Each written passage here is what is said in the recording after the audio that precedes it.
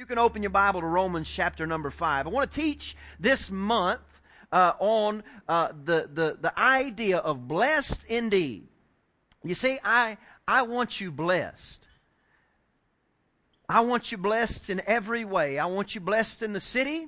I want you blessed in the field. I want you blessed coming in, and I want you blessed going out. Blessed is more than a state of mind. It's greater than a geographic location. Blessed is something that changes everything about your life. It changes everything about who you are. It is the understanding that God has in fact empowered, enabled, and entrusted you with His Word to deliver His Word through this area, through this region, beginning with your family and friends, and then rippling out to the place where everybody looks at you and calls you blessed. See, when you're blessed, everything just starts to get different. When you're blessed, things roll off your back a little easier than they would have if you're not. See, when you're blessed, it's like water on a duck's back. I don't know if you've ever seen water on a duck's back, but it just beads off. And an old duck can be swimming in the nastiest, muddiest water, but when he gets out of that nasty, muddy water, he just looks like a crisp, clean duck. Blessed changes everything about your life, period. But sometimes we don't feel blessed. Sometimes we look around and it seems like everybody else is blessed. It seems like everybody else has got it going on. Why do I still have headaches? They don't have headaches. Why have I lost my hair? They didn't lose their hair. Why do they get a new car? I want a new car. Somebody paid off their house. Why don't somebody pay off my house? Come on, somebody. I could use that. How come they got this? How come they? And we're sitting there and we're looking, and the whole time we're eating 3 meals a day, chomp, chomp, chomp. We're sleeping underneath a roof with a blanket, with running water. Come on, indoor plumbing, bless God.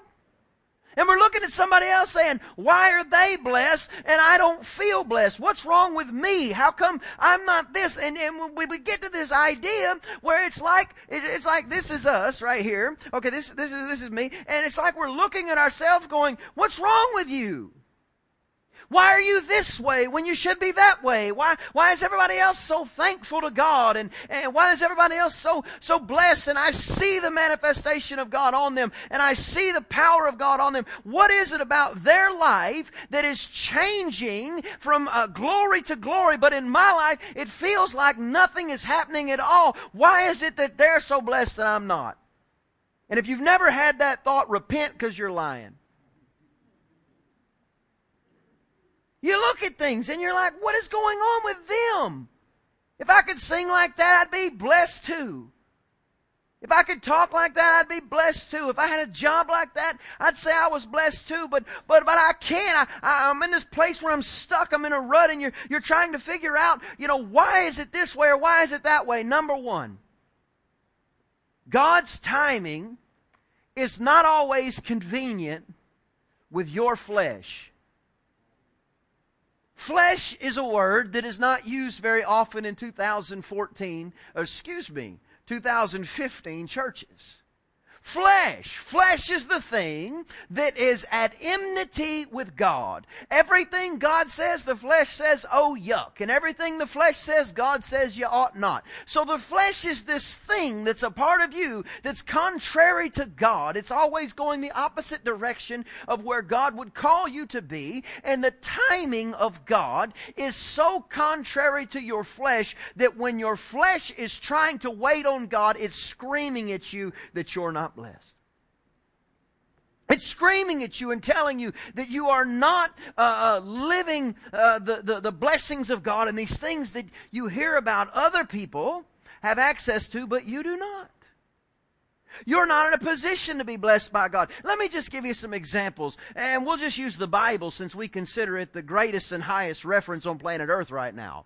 There was 3 young men named Shadrach, Meshach, and Abednego. And if you watch them, they were devout to Jehovah God. They were Hebrew young men. And they served God. And there was a king called Nebuchadnezzar who told them, he said, here's what's going on, boys. I have built a golden statue of myself because I am a God. and I've built a golden statue of myself. And here's what's going to happen. When you hear the New Heights Church praise and worship team fire up some great music, what you're going to do is you're going to fall on your face in front of that statue and worship me. And anybody who refuses to is going to be thrown in the fiery furnace.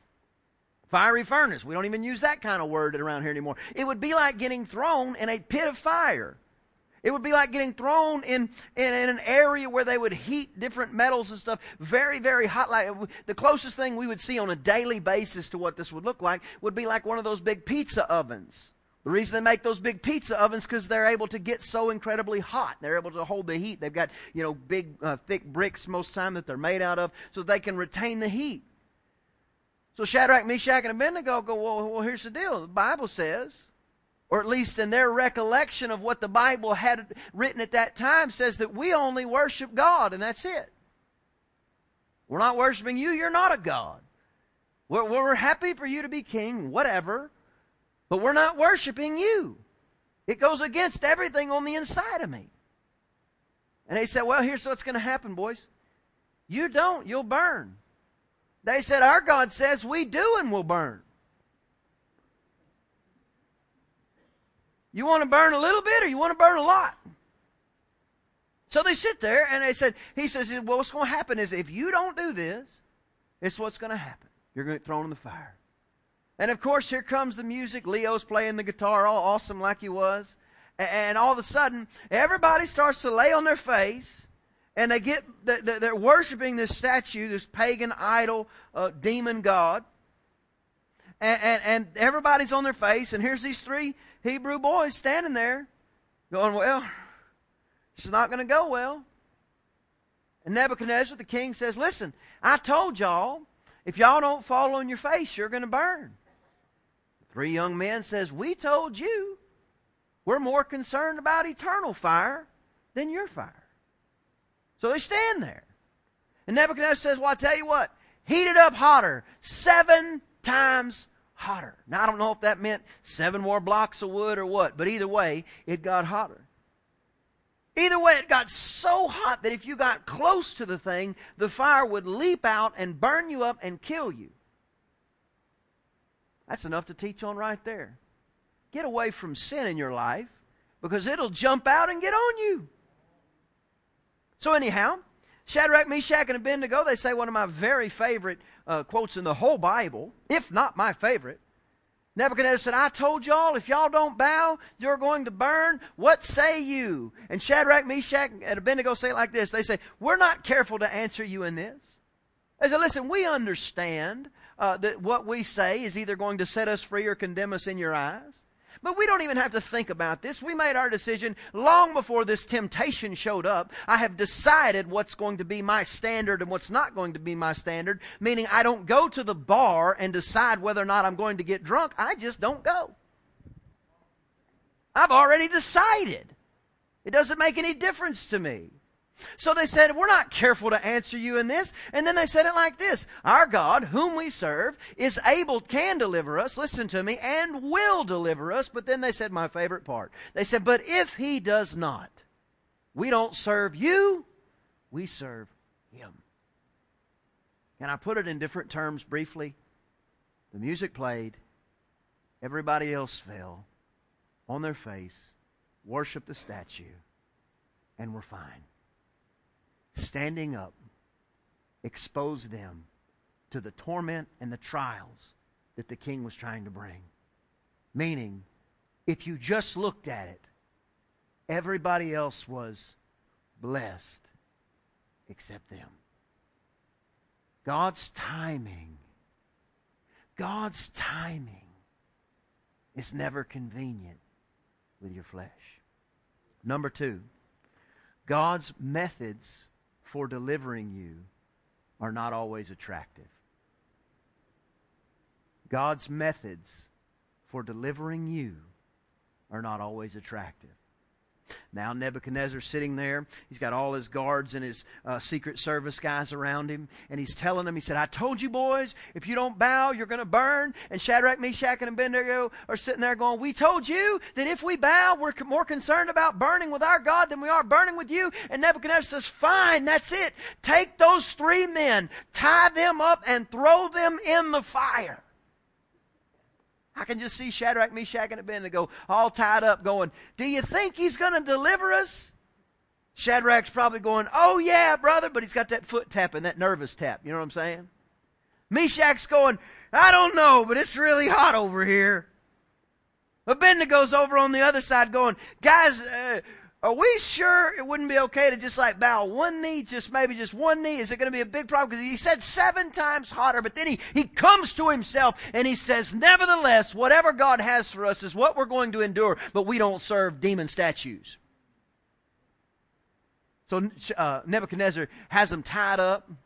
And the guys that work for him, they take those 3 young men and bind, they're bound. And the Bible says that they throw them in the fire. Boom. The fire's so hot. Have you ever been where the fire is so hot?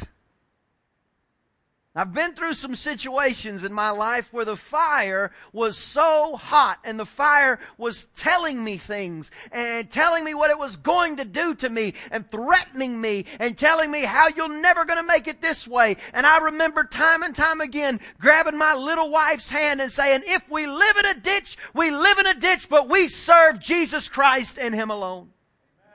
We're not backing up. We're not backing off. We're not going to quit believing. We're not going to slow down believing. And when He turns it up, we turn it up. So Shadrach, Meshach, and Abednego, bound, get thrown in the fire. And the guys who threw them in get killed. But here's the situation. You have an anointing on your life that will protect you in difficult situations, but that doesn't mean that you can go and let somebody else get close to the fire who might not be as protected as you because they can't sustain it. Can I put it differently? Don't cause your brother to stumble. Just because you can handle something, because you have been saved for 800 years and everything's hunky-dory, doesn't mean that you can lead somebody up there close to the thing that's trying to jump out and kill you and them, knowing that you can turn around anytime you want to. They might not be able to. So he's walking with them, and they get thrown in the fire, and the fire jumps out and it kills the guys who threw them in there, and they're sitting there and they're being consumed by the fire, or should be getting consumed by the fire. And Nebuchadnezzar looks in, he goes, wait a minute. He said, didn't we throw 3 guys in the fire? They said, yeah, we threw 3 guys in the fire. What's the problem, King Neb? He says, well, I see 4 men in the fire, and one of them looks like the Son of God. Shadrach, Meshach, and Abednego are sitting there bound in chains and all kind of nonsense, get thrown in the fire, and all of a sudden they find out that Jesus was waiting on them in the middle of their trial. I would rather Miss Annette have not had an accident this week, but Jesus Christ showed Himself strong in the accident. I would rather have not gone through some of the things that I've gone through, but I have found Him to be so faithful that He shows Himself strong in the middle of the fire and not just outside of it. The Bible says that Nebuchadnezzar looks and says, I see 4 men loose and unhurt walking around. Dr. Oral Roberts probably said it best. He says, I see 4 men in the fire and they're all marching around in a Jericho march. He says, you guys come out of there. All 3 of them come out. Shadrach, Meshach, and Abednego. Jesus, I guess, vanishes or goes back to heaven or wherever He is. He says, here's what's going on, boys. There's no God like your God. And the only person that you guys got to answer to now is me. Everybody else works for you. And oh, by the way, when you hear the music, you don't have to bow. It's fine. You just keep your God happy. Here's the situation.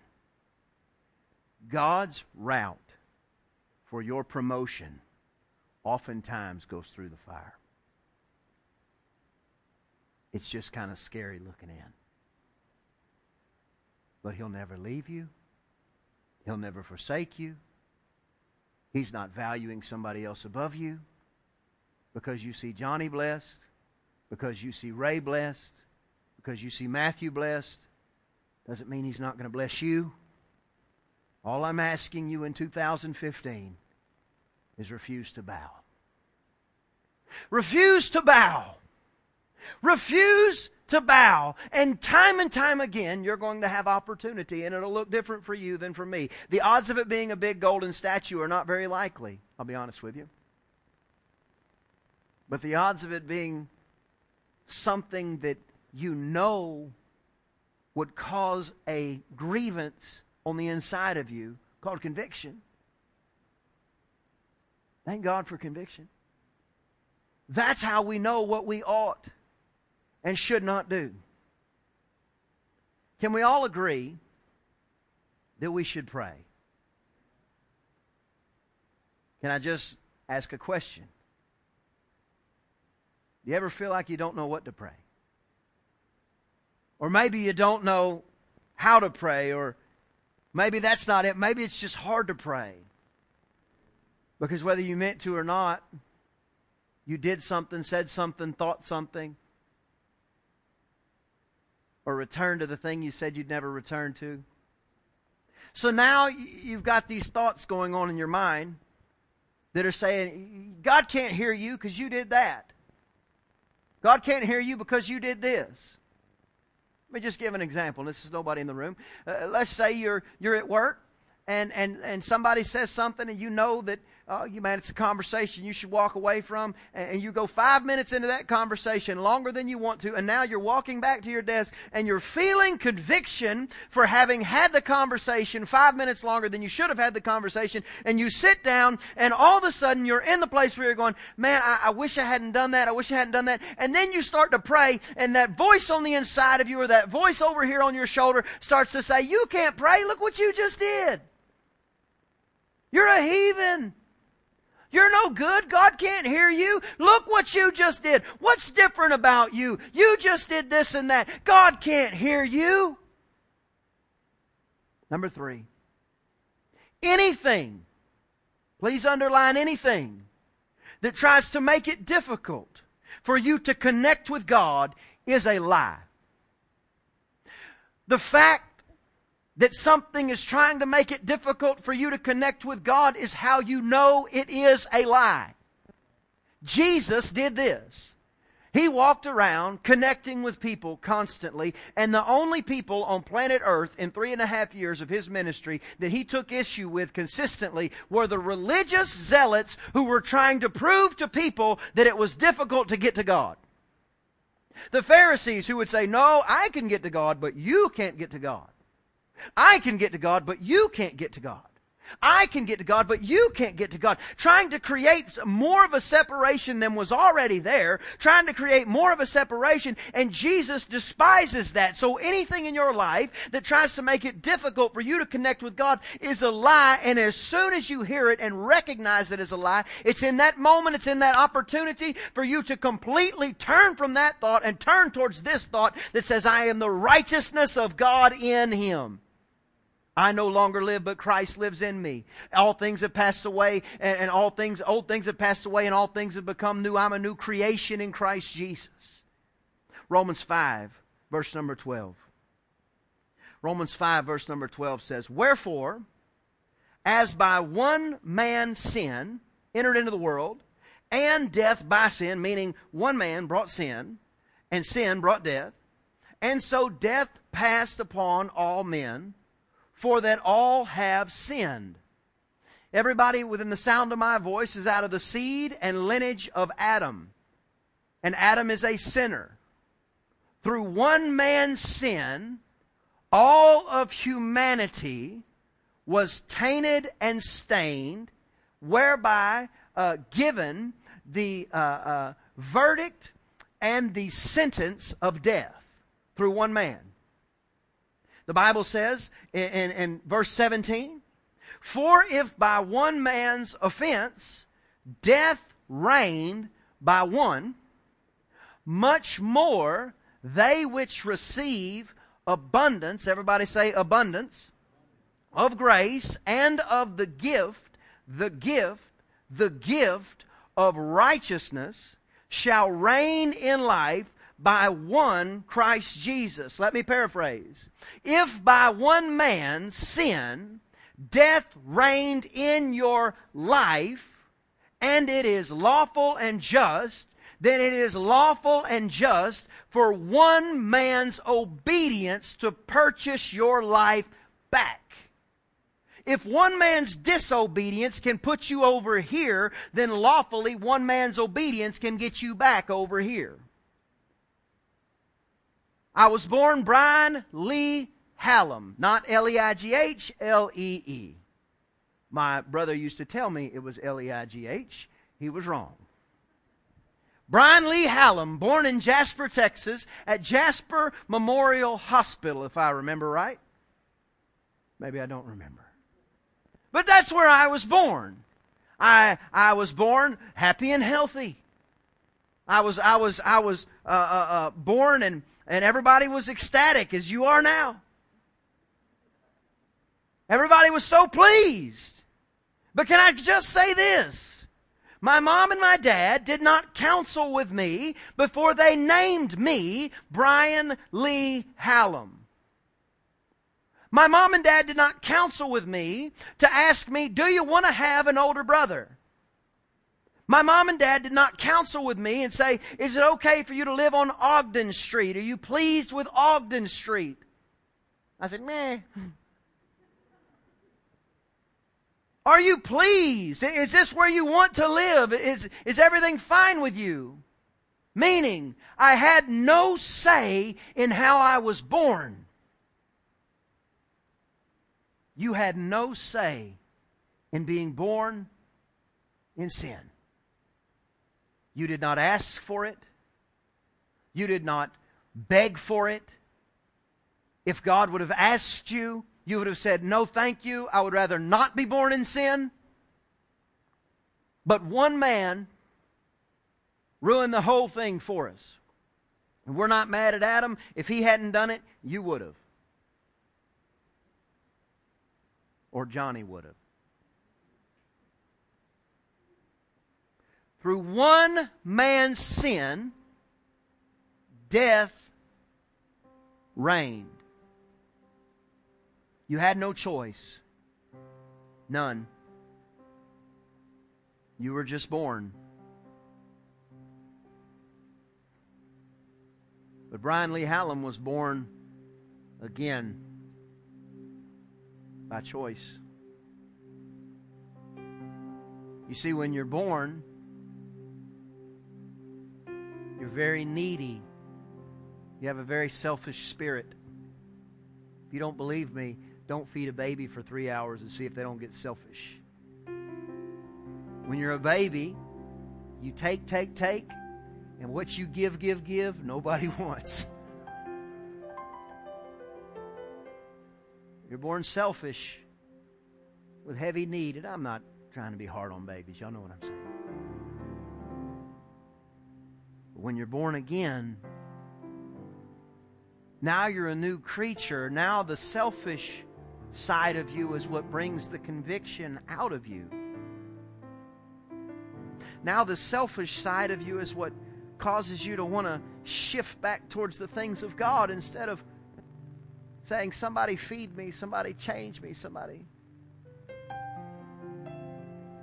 You don't have a choice in how you're born. But the Bible says in verse 17, it says, by one man's offense, death reigned. But much more we receive abundance of grace. And listen to me, the gift of righteousness. Righteousness is a gift from God. And an interesting thing about a gift is you can't earn it. There's times in your life when you're going to have the opportunity to choose right and wrong. Choose right. There's times in your life when you're going to have the opportunity to press towards the mark for the prize of the high calling in Christ, or not. Press towards the high calling. But never, ever, ever allow your ideology on righteousness to get past the fact that it is a gift from God purchased by one man's blood. Adam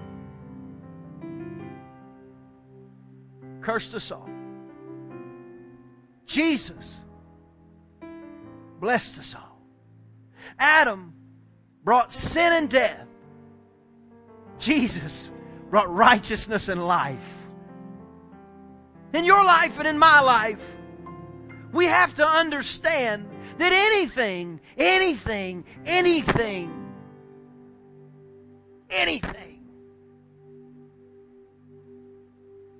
that's trying to make it difficult for you to connect with God is a lie.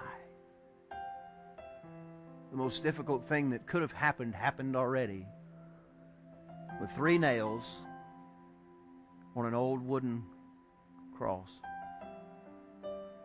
And then 3 days later, victory broke out. Jesus, the Bible says, when He died, that there was earthquakes. Boom. Darkness covered the earth. It said people got up out of their graves and walked around. Wouldn't that be a day? How'd you like to drive down the street and see some people climbing out of a graveyard?